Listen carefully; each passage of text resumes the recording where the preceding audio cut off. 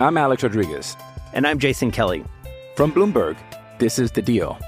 Each week, you'll hear us in conversation with business icons. This show will explore deal-making across sports, media, and entertainment. That is a harsh lesson in business. Sports is not as simple as bringing a bunch of big names together. I didn't want to do another stomp you out speech. It opened up so many more doors. The show is called The Deal. Listen to The Deal. Listen to The Deal on Spotify.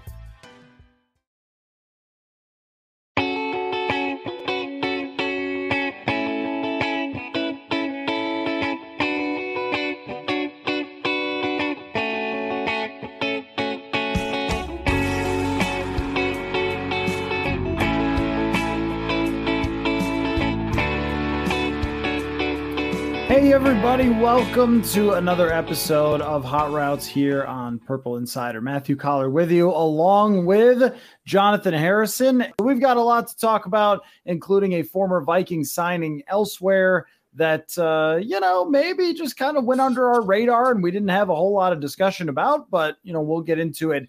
We have sort of reached this point where we are speculating like crazy on everything. But what was happening at the initial start of free agency is speculate, then something happens, then more speculate, then something happens. But now we've just sort of reached this with the Vikings hit the skids. But one sentence did stick out to me that Alec wrote. He said, it seems like they are kind of preparing for their second wave of stuff to go down after these owners' meetings. And whether that includes Lamar Jackson or just cutting Zadarius Smith, I don't know.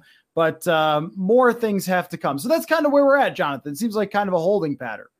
Yeah, I mean, you mentioned the two moves that it feels like they need to make, or at least one of them, in cutting Zadarius Smith. They need to figure out what they're going to do with Dalvin Cook, because I don't imagine under Kevin O'Connell's offense you're going to want to spend that much money on the running back position 2 years in a row. And with having to pay what they have to pay coming up in the future, you're not going to want to keep spending the amount of money on that position where you can, as we've talked about plenty of times, you can find those guys just off the street and they're going to get you good, decent yardage. You don't need to be spending $10 million on a Dalvin Cook who clearly took a step back last year. I mean, there's no way around it. They need space. They need cap space. They've got $1.5 million of cap space and you still have a draft class. What little of a draft class you'll have, you still have that to sign, and you still have plenty of roster spots you need to sign. So it just feels like there is something coming, but it's taking a very long time to get there. It feels like this second phase of the offseason has really dragged on for a really long time, and it's kind of killed the momentum that we came out right out of the gates with. It's just the offseason just hit a brick wall, it feels like, after I don't know. I want to say the Kirk Cousins things, but I always don't want to blame him for everything. But that Kirk Cousins restructuring kind of just put a halt on the Vikings offseason for a little bit, because that took away a lot of the speculation that a lot of us were having. Right. It made it so nothing can even move at the very earliest if it's going to happen, which I still would bet against it after June 1st, which leaves us right now going, you want to look at some cornerback tape for the draft? But look, there is things that are pretty interesting, like the fact that mock drafters keep giving the Vikings quarterbacks. And so we could start debating those quarterbacks and looking into them and so forth, which is the place we're going to start in just a second. But at the same time, the fact that it can't really move at this moment makes it harder. Like, we have to wait for another month for the draft to get here. And then, we're sitting here wondering about Lamar Jackson. When the Lamar Jackson rumor comes out, it's an exciting day, but then it's like, okay, what do we want to talk about tomorrow? More Lamar Jackson? That's kind of where we stand right now. And it feels like the entire NFL is there. Like, the, Get Up or whatever show, they start with essentially, do you want to talk about Aaron Rodgers or Lamar Jackson this morning? And those are two, subjects have just dominated the entire thing. So there are mock drafts to look into. There are free agents still remaining, not a lot of exciting ones, but the Vikings could make those decisions. But I also feel like it's not just that Kirk restructure, which sort of resolved that right away, but also the fact that there was a date where we expected the Smith and Cook thing to go down, and then it didn't. And then even when Harrison Smith stayed and they signed Dean Lowry, it kind of took some air out of the rebuild balloon, because the rebuild balloon was starting to pump up. People were getting in, and it was like, all right, let's float off to the future. And then it was like, oh, well, they're keeping Harrison Smith. I mean, it's okay. Like, no one wants him gone, but that's not very rebuildy. And, they signed a really old veteran defensive tackle who, was okay. It was good 2 years ago, which is not exactly what you want to hear. So, Dean Lowry could work out okay for them and so forth. But, I just did an article looking in specifically to how much value they lost on the defensive side. And unless Brian Flores is the next Bill Parcells, it's going to be a really tough potential ride for them, unless there's a lot more to go in this offseason. Could be. There's still players out there. But that whole, we got rolling on the rebuild and then the restructure and then all these things that didn't seem very like in the future, then where do you sit as a team? You're just sort of, again, floating around in the middle, which is where they've been for so long. And Dustin makes a good point that the Vikings have been stuck with big running back contracts for a long time. And that even includes, like, if you draft a guy high, which, they didn't really high with Dalvin Cook, but it feels like you're sort of, when you draft a guy even in the second round, that's your guy. Like, you have to extend him. So you're kind of going to know eventually that, like, he's going to get that big contract, which he did, and it has not been a success. Because if we think about the Dalvin Cook contract years, you have the first year of his contract is 2020. He was great. They missed the playoffs. 2021 is sort of up and down. They missed the playoffs. And then this year they make the playoffs, but he's not even very good, where if you could have taken whatever his cap hit was and put it into more defensive players, a guard, whatever else, maybe you're one touchdown away from beating the Giants. I don't know. I'm not blaming Dalvin Cook. I'm just saying that that's what it does to you when you spend money inefficiently. And this offseason, they've spent it like somewhat efficiently. You can't dislike the Davenport and Byron Murphy signings, no doubt about it. But, I just thought there would be more of those. So anyway, that's kind of where we're at, which means we have an opportunity to kind of push the walls out a little and have a little fun with some of the other stuff that's going on in the league. I didn't write down that the number 0 is going to be allowed now, except for fat people, which I think is a travesty. What a sick irony. That's like saying you can have it's like saying you could have pizza, but only in squares, which is just wrong, in my opinion. Yeah, absolutely. So, but, like, you're not going to let a nose tackle be number 0? Why? That doesn't make any sense. Who doesn't want to see a Jerry Ball type running around in number 0? Come on. I know. That should have been a topic, but it's not. Here's where we're going to start, though. The same place we start every day, Pinky. Anybody watch Pinky in the Brain? Yes. ESPN's Mike, with a mock draft, of course. ESPN's Mike Tannenbaum, of course, jumps the shark with mock drafts and has Hendon Hooker going number 5 overall. So we were talking about just a week ago whether it was worth having Hendon Hooker even like talked about in the first round. And a lot of people thinking, well, he's more of a third round pick. Then Daniel Jeremiah puts him in the first round. And all of a sudden, everybody's in love with this guy who's old and has an ACL injury. I don't know. Weird stuff. So he has him 5th, and he called him under scouted. No, I promise you, no quarterback is under scouted. I promise you. Long snappers are under scouted. I mean, okay. So it's just like, again, we're off the rails. It's not even April yet. So, but here is a question for you. If Hendon Hooker was drafted number 5 overall, it would be one of the biggest shocks that's ever happened. I remember when Daniel Jones was taken maybe 10 spots before expected, and we went like, what? Are you crazy? And I would still maintain that Hendon Hooker is more of a second or third round draft pick. But if that happens, okay, this is good. Sorry, I got to put this on the screen. Hendon Hooker is old enough to understand all of Collar's TV and sports references. Thank you. I got Pinky in the Brain. That's a good one. Your Pinky in the Brain's not that old, is it? Is it still on? No, I don't think it's on, but no, I watched it as a kid. On either. Yeah, I watched it as a kid, but that was probably like 97. So that's good though. Thank you for doing that. Jamie, this is the thing about mock drafts. Yes, they are a complete guessing game. Dustin says it was 1995 when Pinky in the Brain were on, but not that long ago. It's only 18 years. So most, no, longer than that. More than 28 years. 28 years. Anyway, yes, the thing about mocks is if we all keep in mind that it's for entertainment purposes only, it's just to take a look at like imagination. It's all imagination. It's let's play this fun little game where we all picture a bunch of players on the teams and what that would be like. And then you think about it in your brain. And that's all it's for. It's not that this man knows or that anybody else really knows. It's just a thought experiment. And people seem to like them and like to argue with them. It does seem that Hendon Hooker at number 5 is completely preposterous. Who knows? But my question to you was going to be, because we think from reading mocks all the time that we know everything going into the draft, and then by about the 5th pick, it usually blows us out of the water completely. What do you remember about times where you were totally shocked when a player dropped or when a player was taken way higher than you ever expected? I think the easy one for Vikings fans is Christian Ponder in 2011, just coming out of nowhere. Just like, I know there was a lot of talk that year. There was Cam Newton, there was Jake Locker, Blaine Gabbert. All three of those were the top 3 guys.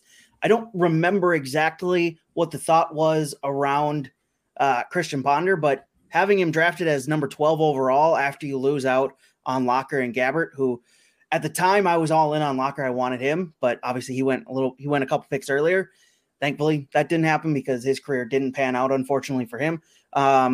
Christian Ponder at 12 overall was just, what the heck? Where did this come from? And it just felt very shocking considering what was left on who was left on the board. There was plenty of guys that you could have grabbed at that time that you didn't really need to reach for a quarterback like Christian Ponder, who definitely wasn't worth the 12th overall pick at the time. So that's the one that pops in my mind right away for guys who came out of nowhere and were picked a little bit too high. Guys who dropped out of nowhere, for me, Teddy Bridgewater, I don't think he should have dropped as far as he did.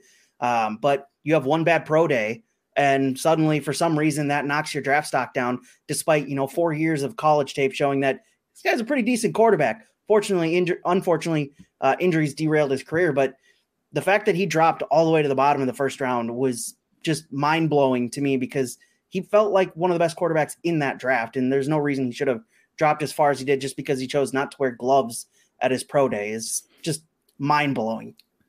He should have. When I first introduced myself to Teddy Bridgewater, it was kind of a weird situation because I arrived to cover the team right when he had gotten hurt. So he was away from the team for a while, and we didn't really even talk to each other until 2017. And I remember like shaking his hand, and I was like, good. And he had his glove on, and I was like, well, always keep the glove on or something. I made some comment about, the pro day, which was, again, completely silly. And I saw Rick Spielman roasting Pete Prisco on Twitter about not caring about pro days, but you're like, Rick, you were actually helped by a bad pro day, and you drafted what could have been your success story as a quarterback, because Rick Spielman's legacy will always be tied to Christian Ponder and what a giant failure that was.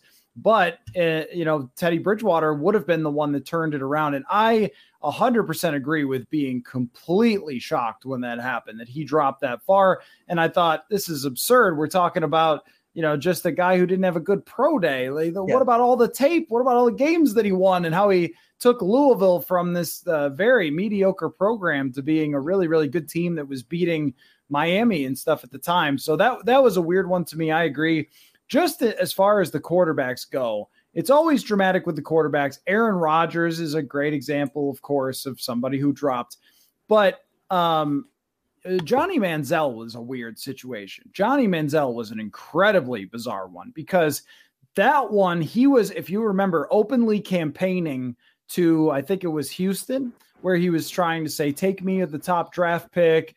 He was doing all these interviews about how he was going to change the, whatever franchise and all that sort of thing. And then on draft night, they just kept showing him. It became the whole Johnny Manziel draft. It was like someone got drafted, show him for a second, back to Johnny Manziel. Yeah. Because he just took over ESPN and all draft coverage, and he just kept dropping and dropping and dropping. And I really thought that Manziel had a chance to be a very good player. But what I didn't know, and, obviously, some of the NFL did, there's that he had a serious problem with partying and taking the job seriously and everything else. There was some things in college that he got suspended for were problematic, but it was like a huge problem in the NFL. So, that one was very, very, very stunning for me. The Cleveland Farrell one for the Raiders was probably actually every Raiders pick over the Mike Mayock, John Gruden era, I think was really stunning. And it has kind of trickled out that Gruden was really pulling the strings there, that he was the one that had the power. And that makes more sense than Mayock. No one's right all the time. Everyone is wrong all the time. But Mayock has always come across as a pretty knowledgeable dude. And for those picks for Alex Leatherwood to go ahead of Christian Darrisaw, what? I mean, Christian Darrisaw was being mocked as a top 10 player, and he ended up dropping. That didn't shock me as much, but as Alex Leatherwood being taken that high, because Leatherwood was mostly thought of as being like a second-round draft pick, and here's the Raiders just throwing caution to the wind. Cleveland Farrell, when they picked him, I had never heard of him. I was like, he was so off my radar. I was like, I have no idea who that is, that they just selected it 4th overall. I think all the draft experts, even on all the shows, were like, wait, what? You picked this guy here? Why? And like most of those guys knew Mike Mayock because he obviously used to be one of them. And they're all just like, what the hell's going on here? Like, why would you pick this guy at 4th overall? It shocked even the draft experts who had no idea that was going to happen. Yeah, I had never even looked into him as a potential like top draft pick. The other one was when I was in Buffalo, EJ Manuel. EJ Manuel was not talked about as a first-round draft pick by anyone that year. It was entirely Geno Smith. There was some buzz for like Mike Glennon. It was a horrible draft, and everyone turned out to be a bust. But that was another one that was a big surprise. Russell Wilson dropping to the 3rd round was another one that was like a big discussion at the time. Should you take him? Is he too small? All those things. And, ends up becoming a superstar. So, yeah, there's a lot of like quarterbacks stick out for sure. But I will never forget Jimmy Clausen dropping to the 2nd round after the huge debates over Jimmy Clausen on television, which was where we got all of our draft information before the internet explosion of a million different places you could find it and mock draft simulators and everything. But going to Jimmy Clausen, there's always that one guy who has to do the interview. Last year's Malik Willis, and I would say Malik Willis was shocking too. I don't think I was terribly shocked. Sorry, knocked the book off the shelf. I don't think I was terribly shocked that Malik Willis didn't go in the 1st, but all the way to the 3rd was like, what is happening? How could all of these quarterbacks get so much, hype and stuff and then end up there? So there's lots of proof that we know not what we think we know, but Hendon Hooker 5 overall, Jonathan, that would go in the all-time list of craziest, most unpredictable things I think to ever happen in the draft when you look at the quality of these other prospects versus Hendon Hooker. Yeah, especially if he goes over one of those other guys, especially or like if he goes over Anthony Richardson or Will Levis, with the way those two have been talked about over the past couple weeks in the past year or so, and then Hendon Hooker goes above them after blowing his ACL and then being 25 years old and having to most likely sit for a year because of that, it would be incredibly shocking that the Seahawks used their 5th overall pick on it. I wouldn't understand it, but also Pete Carroll could just rely on hey, we took Russell Wilson in the 3rd and it paid off the same season or the same offseason we gave out big money to Matt Flynn. So it wouldn't be completely out of character for the Seahawks to do it. That high would be incredibly shocking, though. It would be ridiculous if Hendon Hooker went from being maybe a 2nd-round pick to all the way up to top 5. That would be absurd and mind-blowing. The other one that really took me by surprise was I thought the NFL was past drafting running backs in the top 5, and then they took Saquon Barkley, Leonard Fournette, like top 5 draft picks.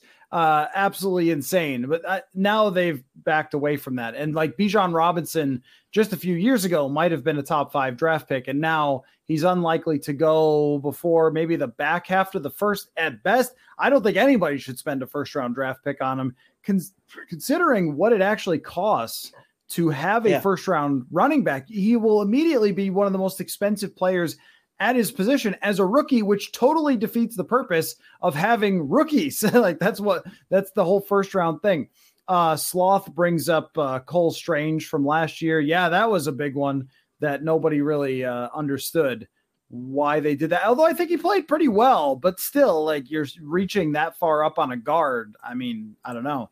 Nobody really expects that to happen. So anything can happen, including Hendon Hooker being taken there. Although I think that Seattle is probably looking to trade down out of that pick, which is why they keep hinting strongly, we'll take a quarterback, wink, wink, don't mess with us, we'll do it.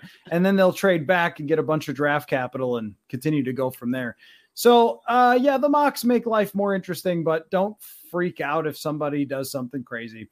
Next question for you, though, Jonathan. Irv Smith Jr.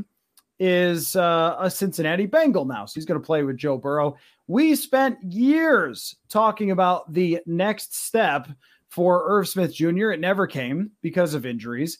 Do you think Irv Smith Jr. becomes something in Cincinnati? And who's a player that you kept thinking all the time would take the, quote, next step, and it just never really happened?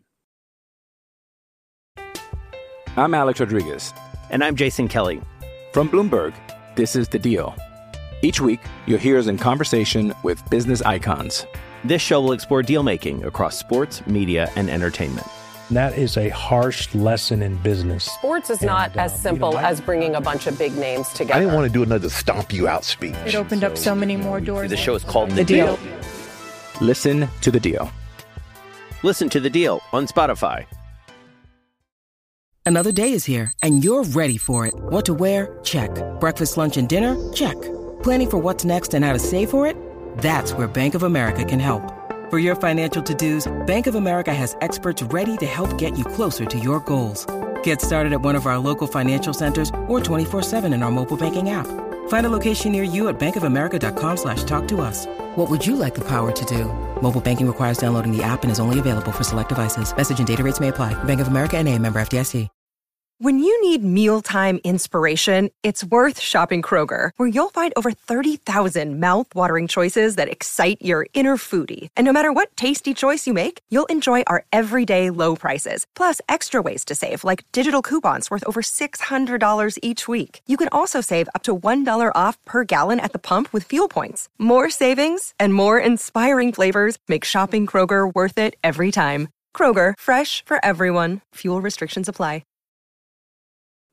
I think it's probably his best opportunity to make that next step than he's had in Minnesota, because he's going to have better quarterback play than he's had here. He'll have more weapons surrounding him. Yes, the Vikings had Justin Jefferson, who's the best weapon in the NFL, but the amount of the sheer amount of weapons around him, I think might be a little bit better than what he had here, despite having Adam Thielen and Justin Jefferson at the same time. He was a little bit older of an Adam Thielen. The youth that they have there is going to have an impact. I don't know that he'll ever take that next step, because if he would have done it, it should have been here in Minnesota, where he had, as I mentioned, Justin Jefferson beside him. It should have happened for him, but it never did. And TJ Hawkinson came in and impressed and basically took over that role, and it seemed incredibly easy for him. So TJ Hawkinson showed that how easy it should have been for a tight end to come in and succeed in this offense. And Irv Smith just never did it, despite the incredible athleticism we knew he had. It just feels like if he couldn't do it here, it's probably not going to happen anywhere. But the Bengals seem like a really good opportunity for it to happen if it ever does, because of the fact that they have Joe Burrow as opposed to having Kirk Cousins. Yeah, the thing with Irv was, like, things change so quickly in the NFL. Yeah. Where when he's playing in a tight end friendly offense with the Kubiaks, I mean, Gary Kubiak loves tight ends more than you love anything in your life. I mean, that's just like his thing, right? He loves outside zone, he loves bootlegs, and he loves tight ends. He took Owen Daniels wherever he could take him, like that was him. Byron Chamberlain, he would always have these like multiple tight ends that would succeed. And that worked out exactly with the Vikings when they had him and Kyle Rudolph. So they were, I think a pretty good combination where Irv could line up in different spots. He could play in the slot. He wasn't given all of the duties of a traditional tight end when Kyle Rudolph was taking up a lot of that. And so it made sense to look at him and say, like, this guy is a weapon. He could go down the field. He can run after catch a little bit. Like, he's got that, like you said, athleticism, but also got a little sandpaper to his game. And he could block, I think, better than people expected him to at his size, but he was a decent technical blocker. But then asking him to do everything in a brand new offense that is not that kind to tight ends, I don't think that the Los Angeles Rams have ever really, I mean, they've had some success with them, but not like the whole emphasis on the tight end is a big part of their offense. So I think they were asking him to do a lot of different things, and he missed a huge chunk of training camp. Players who had the whole training camp, Justin Jefferson included, Kirk Cousins included, they talked about how hard that offense was to learn. He missed half of it with a hand injury. And this is why I think that Irv Smith still could succeed and might even have a decent chance to, is all of his injuries were just bad luck stuff. This last one last year, somebody fell on him. And that's how, they end up with TJ Hockenson. But somebody fell on him. There wasn't anything that he did wrong. It was just a random thing. When he hurt his hand, he got his finger or thumb or something caught in somebody's helmet in practice. Just some random stuff there that wasn't really his fault. So I think that, he could fit in quite well and end up being a steal. And one of the things is there's a lot of tight ends who go to a second team and end up being better than they were with their first team, because it's a really hard position. And so people develop and it can end up working out for them. I would not be surprised if that goes that way for Irv Smith. Or it might also just be the fact that every year we went into the season with me saying, hey, I think he looks good in camp, or this could be, his big next year or whatever. And so instead they had to trade a second round pick to fill that spot. Now, Hockenson is very good, and you're not going to be against that. But if they aren't able to extend TJ Hockenson, I mean, then the trade looks a little less good. It looks kind of all in, which I'm not against them doing last year, considering the circumstances, but still it won't look as good if he doesn't become a long-term part of this. And because that Irv Smith pick didn't work out, and wasn't it AJ Brown who was taken right after him, by the way, because that pick did not work out, you end up having this sort of domino effect of not having a second round pick and having to go after TJ Hockenson. So anyway, there's kind of a lot of layers to that Irv Smith discussion. But if we found out that he fit perfectly there and became a big part of their offense, I wouldn't be super shocked, because we always saw the flashes of potential that were there. It just didn't end up working out. And I was going to say that my answer to the player that I always thought was about to take that next step is Irv Smith Jr. I mean, he's the one that normally I just, I'm very cautious to say that people are going to do that. We wrote lots of articles about Laquan Treadwell. Oh, this, Laquan's learning route running out there, but I never bought it. I just, I reported what he said, but I never bought that was going to happen. I'll tell you a quarterback who I always thought was on the cusp of doing it, who turned out to be a bust, which was Jake Locker. He's getting compared kind of to Will Levis. That's another guy who was hurt all the time. Every year I thought Jake Locker is like, this year he's going to put it together. And there was one season where he kind of did a little bit and then immediately got hurt. And his career kind of quickly came to an end because of that. But I remember him being the quarterback. And if you were like a big Sam Darnold guy, I wasn't, but if you were, then every so often you'd get these Sam Darnold flashes where he'd throw for 400 yards or something, or he'd make some incredible throw. But there's a lot of those guys out there that if someone is drafted high, the NFL gives them lots of opportunity and plenty of time, because if it clicks, they had the talent. So, we'll see how it works out for him, but I think it's a perfect spot for him to land. Yeah, absolutely. I mean, as I said, there's plenty of weapons around him to take away some of that pressure. And it feels like that's a good spot, especially with the quarterback play and everything else that's built up there. They're not relying on him to be the guy that tips them over the edge. He's just going to be another piece to add to that offense. And as for my guy who I thought was going to take that next step, for me, the quarterback for me in this answer is Matt Leinart, because I grew up and his college run was during my junior high and high school years. And I fell in love with that USC offense, all those guys. And I wanted to see him succeed in the NFL. It just never did. It never could click with him in the NFL. And then Kurt Warner came over and took over and essentially just ended Matt Leinart's chances of being the quarterback in that offense. Now, how much was that of the coaches that he was that were put in place for him when he was drafted by the Cardinals?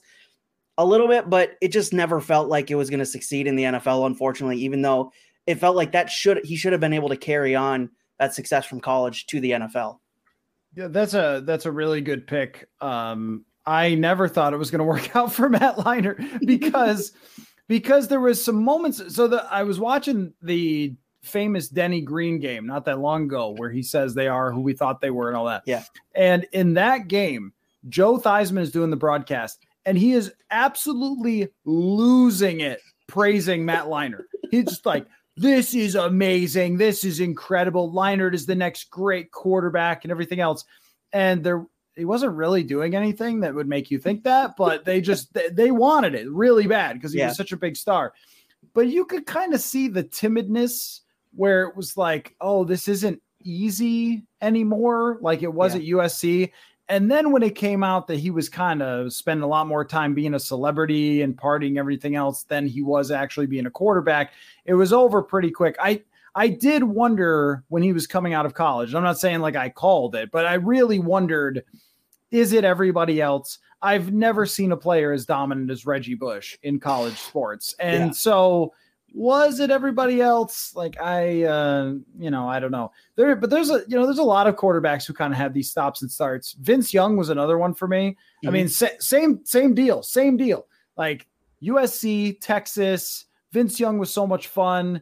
I didn't think too much about the down parts of his game because he was such a winner and he took that team to the national championship and won that game. It's like, okay, like this guy's going to be a big superstar, played with him on the video games, all that stuff. He won a decent amount of games, but it never really became what it was supposed to be. That's why this is so hard when it comes to evaluating, is because the things that determine success are the things that you can't really know. And so this is from Derek. Comparisons to Will Levis that bring up names like Jake Locker and Jay Cutler are alarming, to say the least. They shouldn't be. Because comparisons mean nothing. Fair. And I will prove it to you. Well, let's see. I was looking this up the other day. Comparisons at NFL.com that just get, I know what it was. Mitch Trubisky was compared to Matt Stafford by NFL.com. Okay. I don't know. None of it means anything. So we try to make these comparisons but just remember, it's for entertainment purposes only. I'm not saying you can't do it. I love to have those discussions. Like, who is this guy really like? But that doesn't mean, like, if Jay Cutler wasn't what word do I want to use that I want to say on the air? Careful. Not a cool guy. Like, whatever. A jerk? That works. If Will Levis was Jay Cutler with a good head on his shoulders, he's a great quarterback, right? We all agree on that? Yeah, I think so. Yeah, Jay Cutler had his moments where he could have led the Bears or the Broncos to success. There was always something in the way that happened. So, yeah, if he's a guy with a smart head on his shoulders that can make smart decisions, then yeah, he's a good quarterback. Well, and a lot of times it was just Jay Cutler getting in his own way. So, yeah, I mean, the chat is agreeing that's the right word, though. Like I try to keep it very family friendly. We do have younger people who listen to the show. So let me move on in the quarterback discussion, though. The 49ers are, I believe, tattooing Brock Purdy's face to their chest at the owners' meeting. It's very suspect how committal they're being about Brock Purdy. Now, I don't know if Brock Purdy is as much of the starter as they say, like if it is as locked in as they're making it sound, or if they're like putting out the signal, hey, if you're trying to trade with us, then give us a call for Trey Lance. If that's something that they're trying to do, like Brock Purdy, we're all set with him. So anybody want to give us a second round draft pick? Like, is that, I don't know. I don't know why they're doing this. It's kind of weird that that's what they're doing. So I guess, is it strange to you, since he's only started a few games? I would like your perspective on it. And Also, let's talk about some quarterbacks who had very brief runs with success and did not last. But when it did, it was wonderful. So both parts of those questions, Jonathan. I think it is a little weird that they're basically all in on Brock Purdy and saying that he's their guy when he comes back for injury, despite or considering the draft pick that they used on Trey Lance, that they still have him in the building, and he was a top 10 draft pick for them. And they're just like, yeah, Brock Purdy drafted with the last overall pick. He had success. He's our guy going forward. And you still have the Lamar Jackson thing out there, and it seems like he would be a perfect fit for that offense. The fact that none of these teams are going for Lamar or saying that there's other exterior reasons, like what the Falcons were saying about his injuries, despite Deshaun Watson tearing the same ACL twice. Like, it's just like these reasons that they're saying about Lamar Jackson are bogus and don't mean anything. But sticking with Brock Purdy after 6-7 games of success, I guess you want to show confidence in your quarterback, but also it's only 6 games. You should be able to have some wiggle room there, which it doesn't seem like they're giving themselves a whole lot of, considering they still have Trey Lance in the building. They just brought in Sam Darnold. Yeah, those guys it doesn't seem like good options for the future, but you don't know, especially on Trey Lance. You have no idea because he's played 1, 2, 3 games at most. So it feels weird that they're going with the guy that has only played 6 games, had a ton of success in those 6 games, but they're putting their franchise behind him is a little strange. I get it because they can get 4 years out of him on that rookie quarterback contract. And that's not even a rookie quarterback contract. That's last overall pick contract. And if he's as successful as they think he can be, and you have that contract for the next 4 years, the amount of money you can spend on the rest of the roster is absolutely gargantuan. So if they think he's that good and they're going to get the next 4 years out of him, and they think they're going to get really good quarterback play out of him, then sure, makes a world of sense, because financially it's the greatest thing that any team has ever run into. But as for the second part of that question, the obvious one's Case Keenum, right? 2017, and leading the Vikings to the NFC Championship game, having that run that he did, that was really fun as a Vikings fan. And the Minneapolis Miracle, I remember being on that line. It was madness. I know you were at the stadium, so it was madness. It was a really fun time with Case Keenum, where it always felt like, all right, when's this shoe going to drop? When's this going to happen? And you felt like it was going to happen during the regular season, literally at any moment. It never did until the NFC Championship game, of course. But that's the one that immediately sticks out of my mind is Case Keenum's 2017. And he got a bag of money after it. It just never worked out afterwards for him. No, it did not. It really is. I mean, he's on his 3rd stint with the Texans now. Yeah. He just signed there to work with whatever young quarterback, which is a good career path for a guy drafted in the 7th round. But yeah, that one season will never be forgotten as one of the craziest single standout pop-up seasons that's ever happened. Mother's Day is around the corner. Find the perfect gift for the mom in your life with a stunning piece of jewelry from Blue Nile. From timeless pearls to dazzling gemstones, Blue Nile has something she'll adore. Need it fast? Most items can ship overnight. Plus, enjoy guaranteed free shipping and returns. Don't miss our special Mother's Day deals. Save big on the season's most beautiful trends. For a limited time, get up to 50% off by going to BlueNile.com. That's BlueNile.com.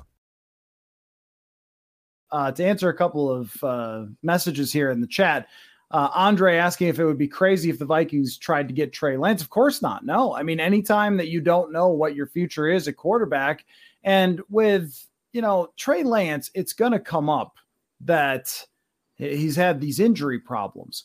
But I don't think there's any way with NFL players in general to figure out who's going to get injured. This comes up with Lamar Jackson all the time. There has never been any sort of predictive metric, especially with younger quarterbacks.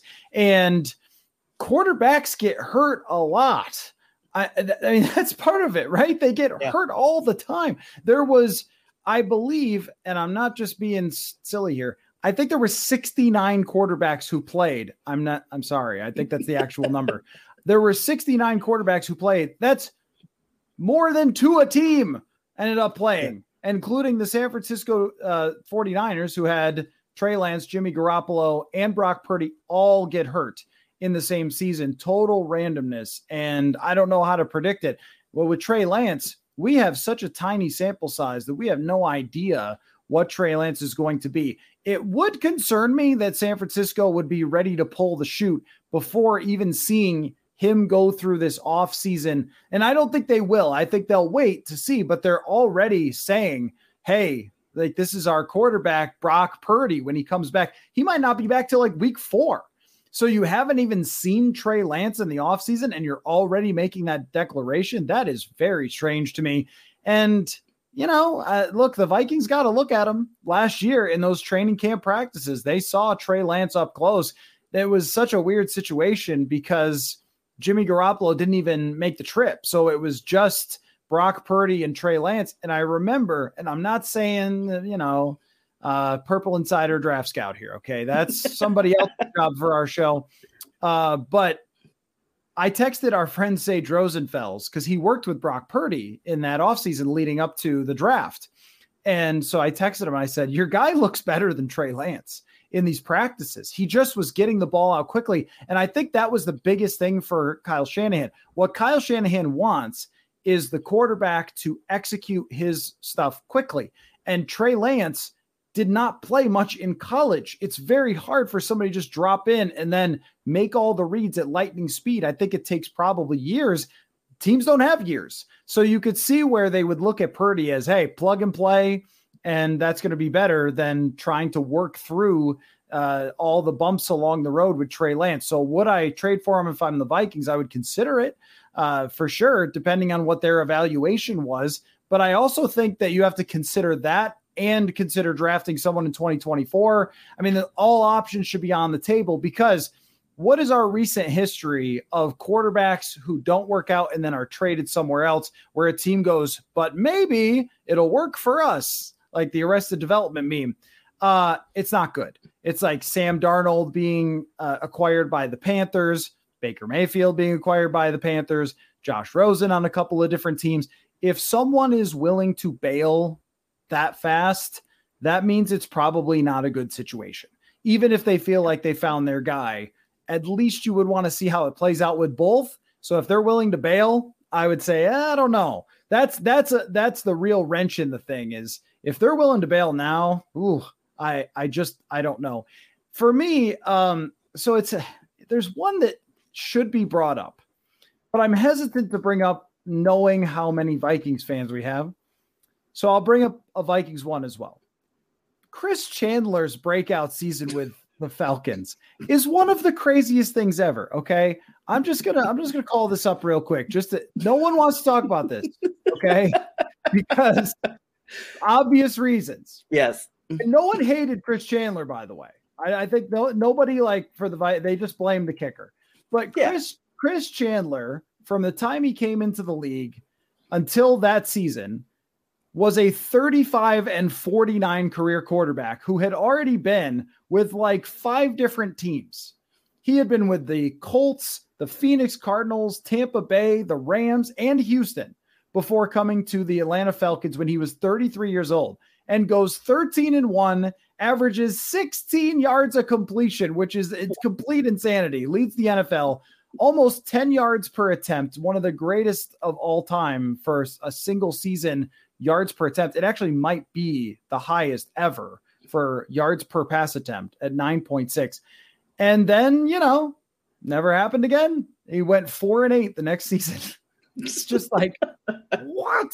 This guy was never good. And then all of a sudden went completely crazy. So there are those random pop-up seasons that happen. And of course, for the Vikings, the Jeff George season I think falls under this category.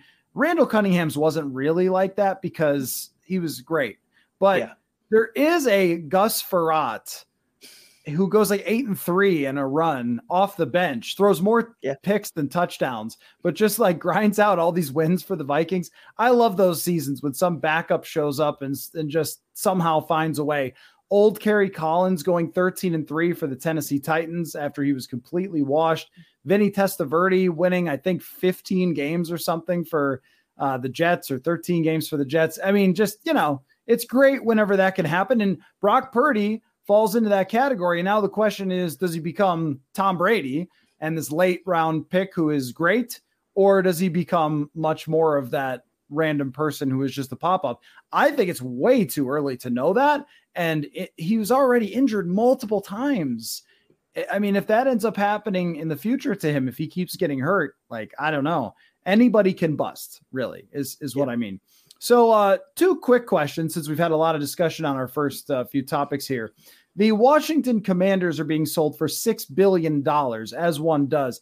If you were buying the Commanders, what would your first act as the owner of the Washington Commanders be? So I'm torn here. I would want to upgrade the stadium to give the fans a much better experience than having railings fall down on players and just all this other madness that has happened at FedEx Field. But that's almost at that point another $6 billion you're dumping down the drain to upgrade that. My other thought is upgrading the player experience, because we've seen how effective that is for the Vikings and what that can do for morale in the locker room. Having a world-class facility for your players to be at day in and day out, it's just going to lead to better things. So I would probably lean more towards treating the players better at this point, and then you could build the stadium later, because Washington's just a joke. Everything there is bad. I believe they got bad grades on everything in the NFLPA report. So I would want to upgrade the player experience, because happy players means they're going to get the word out that this is a good organization to play in. You're going to have a better time, an easier time of recruiting better players to your organization, which in turn is going to bring more fans in. So I think I would go about upgrade or building a brand new facility that's going to treat the players better and put in all the amenities that you would want. It's essentially just a recruiting tool. And we've seen it happen across college football, where these football teams build multi-million-dollar facilities, and it's a giant recruiting tool. And that's how it's one of the many reasons they get recruits. You look at some of the facilities that the SEC teams have. It's just insane. If you can do that in professional football, go ahead, do it, start recruiting players that way. That's where I would start off. Well, that's very nice of you, Jonathan. This was put on a tee to make fun of the Washington franchise, and you're like, I hope the players have a good time. So you have a big heart, and you could see it in that answer, because I have all stupid answers. Number one, though, get rid of this name. Get rid of this. Oh, name. yeah, absolutely. The Commanders is idiotic, and it's not catchy. It doesn't sound awesome. It just sounds silly. It sounds made up. It sounds like something that when you create your own Madden franchise, it's one that you pass on. So it'll have like all weird animals or something you could pick. And then it like Commanders, like, nah, I ain't doing Commanders. I need something cooler than that. Admirals. No, like that was a horrible team name, and they should have just kept it as Washington Football Team. Everybody was fine with it. It worked out well. They had cool jerseys with Washington Football Team. It sort of sounded old school. It sounded like an old soccer club or something. It was awesome. I actually liked it. They should have stuck with that. Commanders just sounds cheesy and silly. So get rid of that. Also, they should build a statue of Daniel Snyder. Now stay with me here. Stay with me. And have fans take turns knocking it down. So you build a statue, it's Daniel Snyder, and then people come with baseball bats and they knock it down like a piñata until it falls into the Potomac River. Okay, that's my other idea. And then sure, I guess the locker rooms or whatever. But like those are the key elements. I would also, let's see. I would fire everyone. Absolutely everyone. I don't care. I'm sorry if it's not your fault.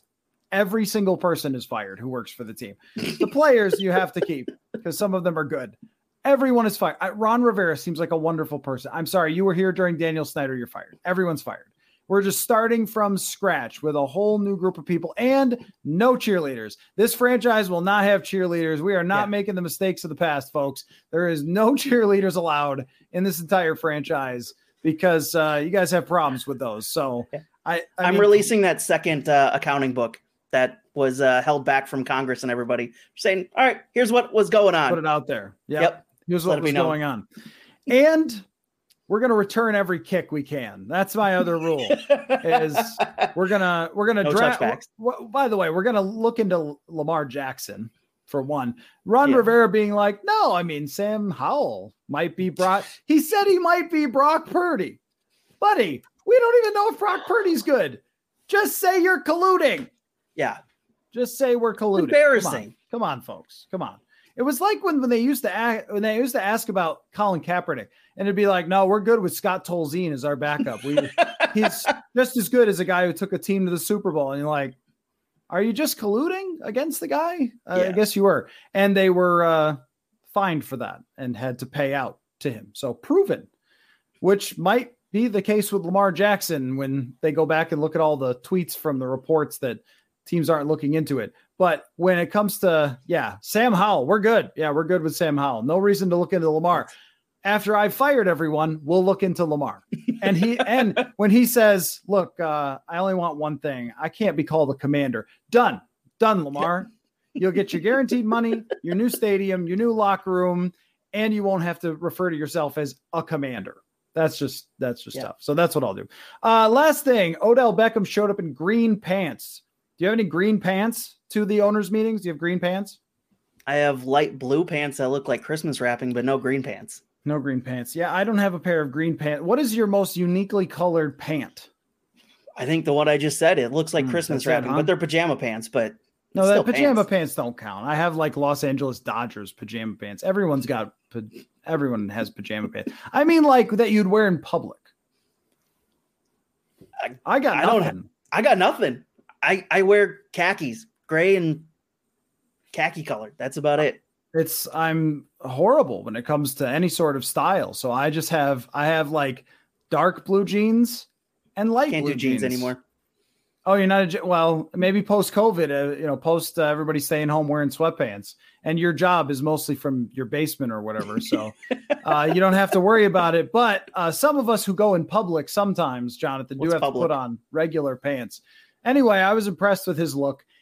Maybe it's a sign that he wants to go to the New York Jets. Maybe not, wearing the green pants. Where should he go? Where do you think he ends up? And will he make a difference? I think he will make a difference. Having the year off, getting better, or getting just recovered and having that year off is going to help his body feel better. And you saw the difference he made for the Los Angeles Rams when he was with them 2 seasons ago. I think he still has something left in this game. He's always made a difference essentially wherever he's gone. So I think he'll make a difference for whatever team he ends up in. Where he goes, I'm not sure. Where he should go, it's probably, I would say, the Bills. Go team up with Josh Allen and Stephon Diggs and have one heck of an offense there and go and succeed there, because they're going to need help because the defense is going to get a little worse this year. Go play some incredibly fun football in Buffalo. I like it. I think that was the big thing they were missing last year. And they won 13 games or something. So, the big thing they were missing was, and they should have been even one more, but they literally fumbled it away at the goal line against the Vikings. I think that's a perfect location. That's a team that's chasing a Super Bowl. Once Rodgers comes to the Jets, the division's a little bit harder. I think that the Patriots will be better by the fact that Matt Patricia doesn't work there anymore.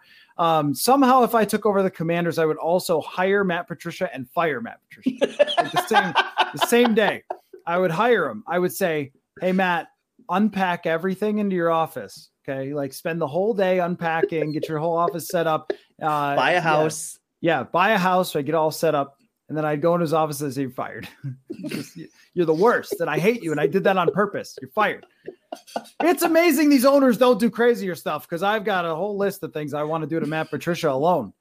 Because anyway, he's the worst. Got nothing. So I mean, like to torture. Okay, I'm not gonna. No.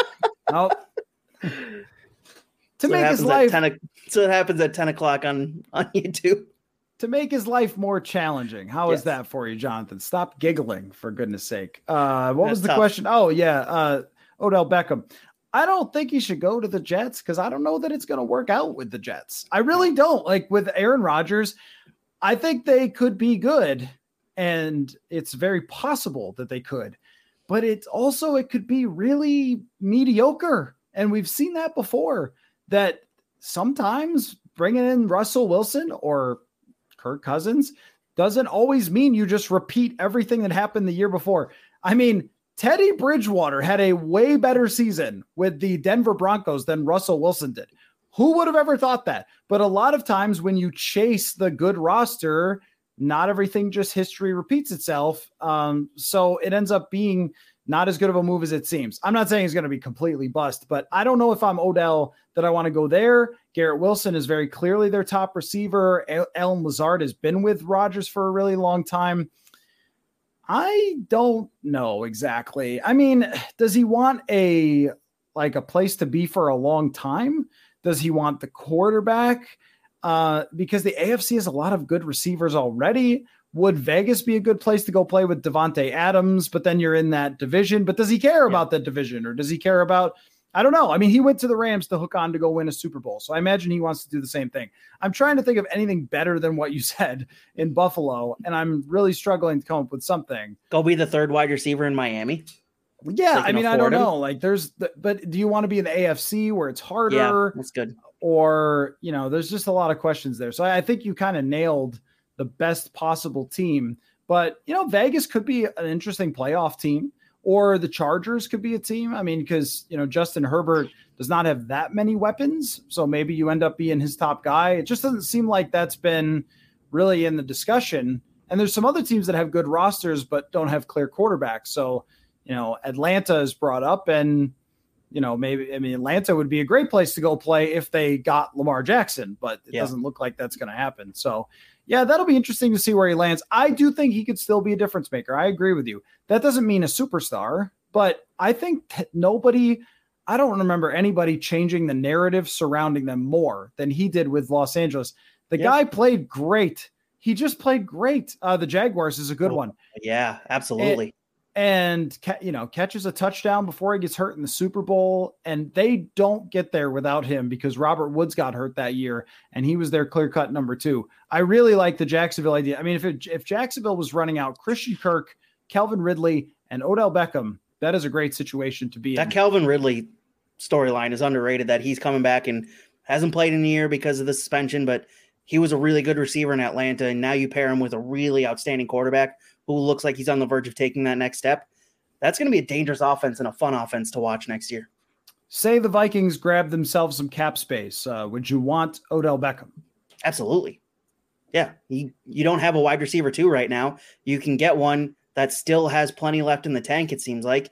Absolutely. You pair him with Justin Jefferson because there's already the friendship there, and it will make Justin Jefferson happy, which will make signing him to that extension a little bit easier. It's not going to give you a discount, but it's going to make his decision a little bit easier. So yeah, absolutely. You bring in Odell Beckham Jr. if you get enough cap space. The thing I'd be concerned about is he's still Odell Beckham. That does make you a little nervous about putting him with Justin Jefferson, because make no mistake, he won the Super Bowl and he deserves every bit of credit that he got for that year. Before that, though, I mean, is there anybody known as sort of the bigger problematic wide receiver than Odell Beckham, who had, made his way out of New York, then made his way out of Cleveland, and then, he turns that whole thing around and it seems like a Boy Scout.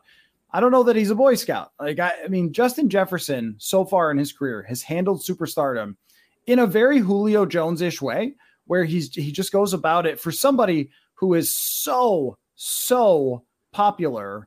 He's very quiet about it. And the same thing for someone like Julio, was a top 3 receiver at any point in his career. And yet, he never really acted like it. I don't know that I want to bring someone into the locker room that is I'm not sure about that.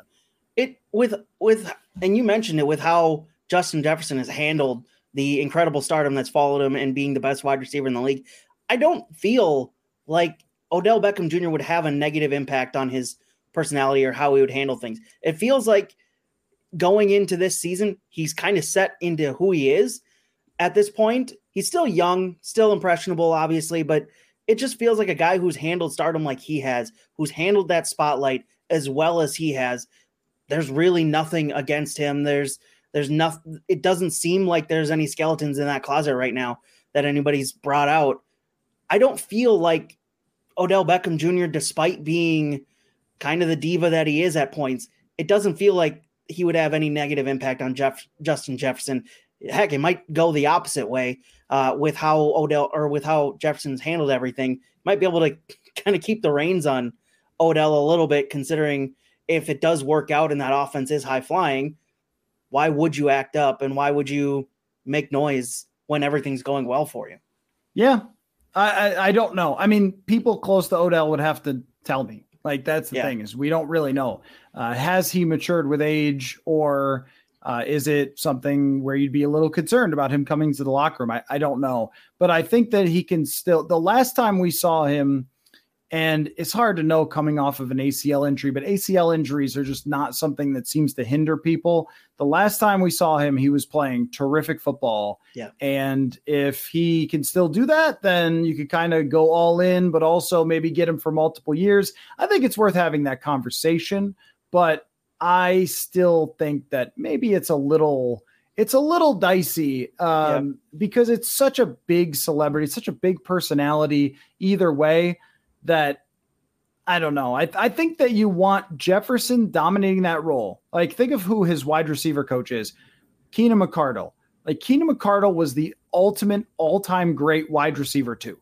He was unbelievably good, but he totally understood his role. He understood Jimmy Smith was the guy, and then just did what he was supposed to do. What you don't want is any potential conflict. And even with Thielen, like, there seemed to be a little bit of, why aren't you throwing me the ball more with Adam Thielen, that sort of sneaks out after the year that I'm sure was festering during the season, that he still wanted to be that 1B. You need somebody who takes on fully that I am wide receiver too, to throw back a reference that only Hendon Hooker is old enough to get. The John Taylor, right? I mean, the Jake Reed is another good one, where it's somebody who fully takes on that role and embraces it.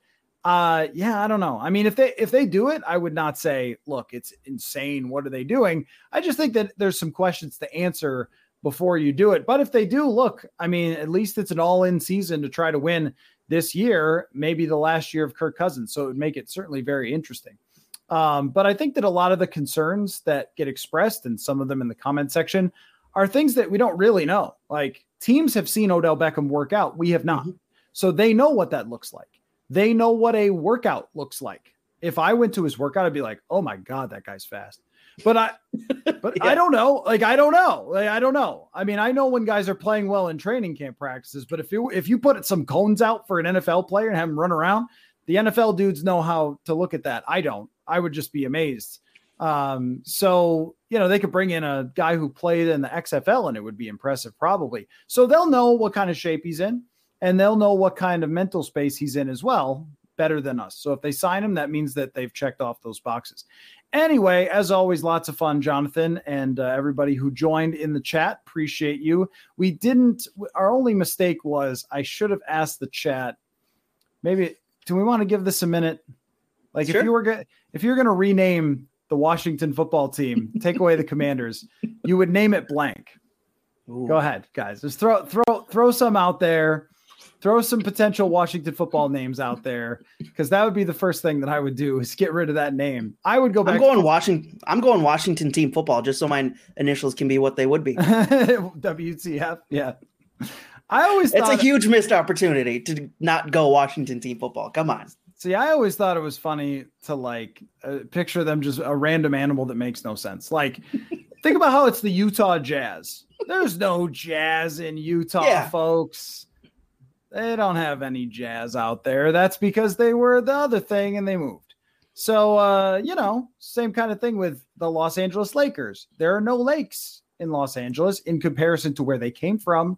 But since they came from Minneapolis, lots of lakes in Minneapolis. Mm-hmm. That ends up being funny. Or just when college teams are, hey, Kansas State or Villanova, you run out of thoughts for a mascot. They're just, everybody's the Wildcats. Wildcat. What? That's, of all the animals in the world. Like, you have some teams, which I support, called the Greyhounds. You have teams that are the Great Danes of Albany. There are all sorts of great nicknames, and these teams went with Wildcats. Like, how boring is that? We got the Washington Wankers. That's a good one. Washington Dumpster Fire. Washington Mongoose is funny. Washington Poisonous Bears. Washington. I don't get it, but it's funny. Washington Company. What does that mean? Is that that a play on old exploring companies? I don't know. I don't know. You're gonna have to explain that one. Anyway, give you guys something to think about for next time, I guess. I always thought it would be funny if they were the Sharks, though. Just like, we're the Washington Sharks. Yes. Like, why? I have no idea. Washington Cocaine Bears. Yeah, I was hoping that would come out. That everyone's into that now.